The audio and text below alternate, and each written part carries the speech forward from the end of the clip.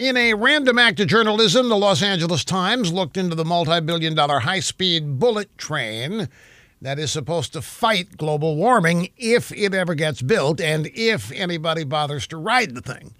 The high-speed train is years behind schedule. Just since 2018, the cost has jumped from $64 billion to $77 billion. More delays and cost overruns are coming. This is not even factoring in the coronavirus to it. Among the problems, the LA Times reports, is the operating culture at the building services consultancy for the train, a global company called WSP. Now, allegedly, employees who tell the truth about problems with the California train project are told to shut up and toe the company line. If they don't, they face the coronavirus. A top executive brought into work on the project says the people in charge have no technical background. They never disclose the real costs, and they don't tell the real truth.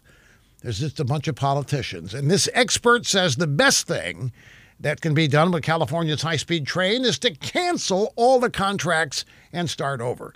Now, for years, I've told you this high-speed train's a train to nowhere, never was a good idea, and it'll never be a good idea. The smartest thing to do after canceling all the contracts would be to scrub the whole project and blame it on the coronavirus.